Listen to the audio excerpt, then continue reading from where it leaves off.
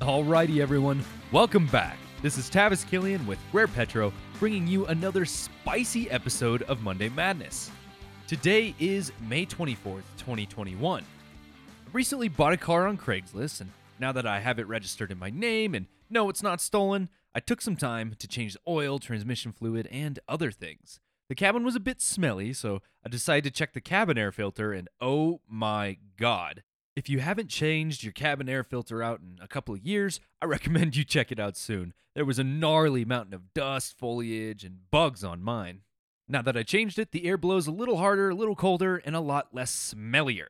But hey, this isn't Monday Mechanics, and I know you didn't come here to hot tips and tricks about servicing your vehicle. You came here for the hottest news and statistics surrounding oil and gas, and we will start with WTI pricing. Pricing had a peculiar week as oil traded just under or just over $65 through Tuesday. From there, it had a fall from grace before seemingly bottoming out at almost $62 flat on Wednesday. From there, it had a short little recovery before again faltering on Thursday and Friday, breaking that $62 floor. Thankfully, the price did its best to pull itself out from the gutter that was the morning of Friday, and by the end of Friday, it was in the mid $63 range. Weekend trading seemed to huddle there, and I can't tell you much about the price today because it's still too early in the morning. Recording this early so I can pick up my old man from the airport. As far as this week goes, keep an eye out. There could be pressure to cause it to skyrocket, or it could be incredibly tame and hover at this range. I'd hate to have to eat my words should it fall later today, but I've got to be wrong every once in a while, right? Still, an okay week for that oil price. Not strong, but it definitely could have been worse. Next up, of course, is the rig count, which fared much better than pricing. This past week revealed a humble 2-rig build. Nothing extravagant, but again, movement upward like we have seen for virtually all of 2021. That brings the US total to 455 rigs, which is up 137 on the year. Huge improvement from 2020, and that should only continue to grow a little bigger in the upcoming months, but not for too much longer. As far as major basins go, the Permian saw no change, which we observed just a few weeks ago, so it is possible that activity could be leveling off. The dominant basin this week was actually the Canna-Woodford in Oklahoma, who put up 2 rigs. Our biggest losers were the Eagle Ford and Haynesville, who each lost 1 rig. As far as decreases go, losing 1 ain't half bad.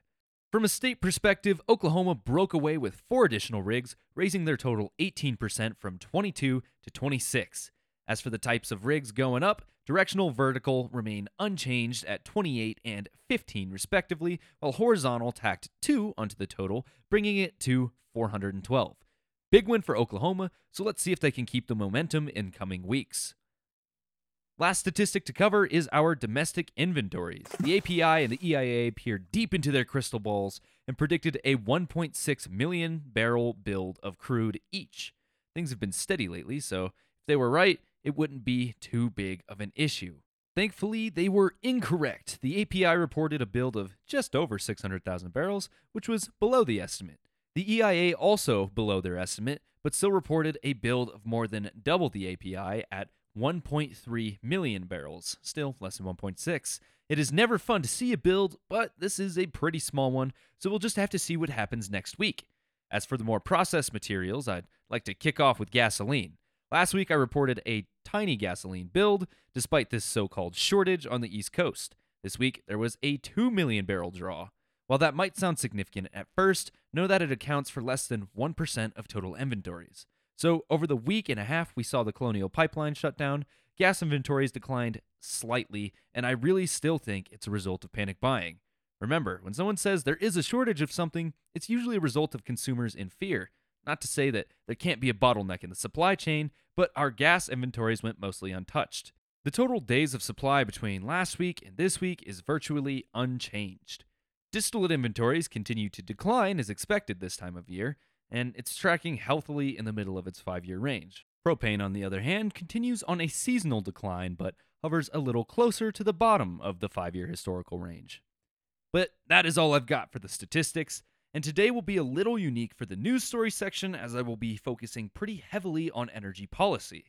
I do have some strong opinions toward this stuff, but I will be backing any claims with data so this podcast doesn't turn into my own little venting session. Our first story revolves around the Nord Stream 2, or a Russian pipeline that is set to run all the way to Germany through the Baltic Sea. Biden has expressed his opposition for the pipeline in the past, usually on the grounds of the environment. Others, including the Trump administration and Baltic state governments, have opposed it for a far more menacing reason. It gives a phenomenal amount of geopolitical leverage to Russia. Yuri Vitrenko, the new CEO of Ukraine's state-owned energy company, Naftogaz, said Nord Stream 2 is Russia's most malign and dangerous geopolitical project, and that Ukraine would ask Washington to fully apply its laws and impose sanctions to stop the pipeline.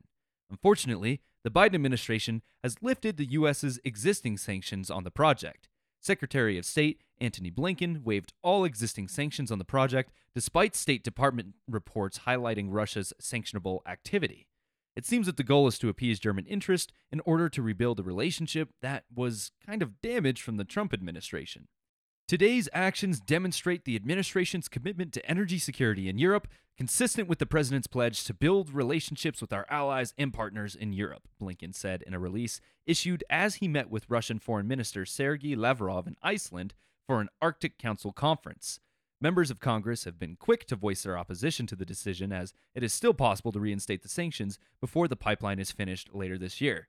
Now, dear listener, what I don't understand is why the Keystone XL pipeline was shut down when it could have improved relationships with Canada and addressed energy security issues in North America. That is the reason behind the Nord Stream 2, yes?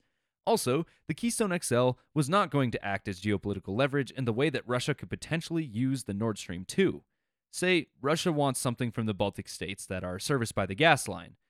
What is to stop them from saying, oh boy, supply's limited, so this winter is going to be extra harsh for you, sorry. I know it sounds like a crazy conspiracy, but in 2015, Russia was fined by the EU for price gouging Eastern European markets and extinguishing competition. They also had to reimburse a Polish gas company $1.5 billion for overcharging them for imported gas. This was all under the rule of Putin. I tell you, there are no tin hats here. Still, I'm confused as to why the Keystone XL was shut down. Like I said, it would have appeased Canada, and there's no way they could have leveraged it against us. Start charging more on heavy, dirty oil contracts? I mean, let's purchase less contracts and produce our own energy because we have the reserves to be energy independent. Sure, it would definitely hike up prices on bitumen and asphalt, things like that, because that is what Canada specializes in, but there are other places to get it, and we're not out on our own. Very strange all around, and it might be a long-term play or a strategic move before the Biden-Putin summit. Let's hope that millions of Eastern Europeans are not harmed by this decision. Next up on Tavis's list of energy policy complaints, we've got a report from the IEA outlining the roadmap for net zero by 2050. Disclaimer, this report is 224 pages long, and I've not read all of it. Loads of people from dozens of countries worked hard on this report and presented a lot of valuable insight, but I will be focusing specifically on page 20 of this report, and I suggest you check it out as well.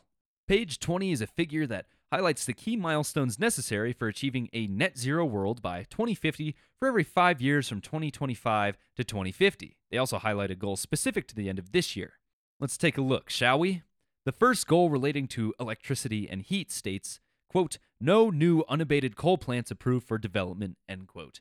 If you've been listening to this podcast for a little bit, I'm sure you know why this goal or plan is flawed.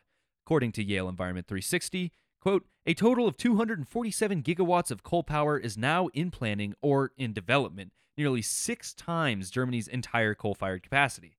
China has also proposed additional new coal plants that, if built, would generate 73.5 gigawatts of power, more than 5 times the 13.9 gigawatts proposed in the rest of the world combined. Last year, Chinese provinces granted construction approval to 47 gigawatts of coal power projects, more than 3 times the capacity permitted in 2019, end quote. Unfortunately, the world just isn't coming together in the way that some would hope. Sure seems like everyone else in the Paris Agreement is offsetting China's footprint. The other goal for the end of 2021 was stopping the approval or development of new oil and gas fields. I doubt this goal will be finished either, as many companies continue to search off the coast of Africa for new plays, and I think Shell just made a discovery in the Gulf of Mexico that had over 600 feet of net pay. That leaves us as 0 for 2 on the goals for this year alone, which is not a strong start. What other goals do we have? By 2040, the report says we need net zero emissions from electricity globally. In less than 20 years, we want to have parts of Latin America, South America, Africa, remote destinations in the sea fully powered by renewable energy. Perhaps remote destinations could accomplish this, but so much more power for cooking and heating still comes from coal and natural gas, and leapfrogging directly to renewable energy systems will require loads of investing, mining, and education to make it possible. Again, I'm not saying it is impossible, I'm just saying this is going to be a tall order and a lot of work. Call me a pessimist, but it really seems like the conversation for a net zero future by 2050 only includes currently developed nations. The rest of the world will want to live with the luxuries that we have, so this is why I've always maintained the stance that we should work to introduce natural gas power in countries lacking energy security. I feel like that will have a much greater impact on emissions overall. I mean, it would even establish the groundwork for building renewable on top of that. I could spend all day playing devil's advocate against this document by saying we currently lack enough materials for the batteries to have 60% of global car sales electric by 2030, or that harvesting materials for universal energy access by the same time will likely have a far more negative impact on total emissions, but I don't think that would be doing anyone any favors. If anything, those of us in industry have to do our best to educate the public and policymakers on energy. Sure, renewables are great, but as a supplemental source. Why can't we make use of solar, hydro, natural gas, and nuclear power with a few coal and diesel backups here and there?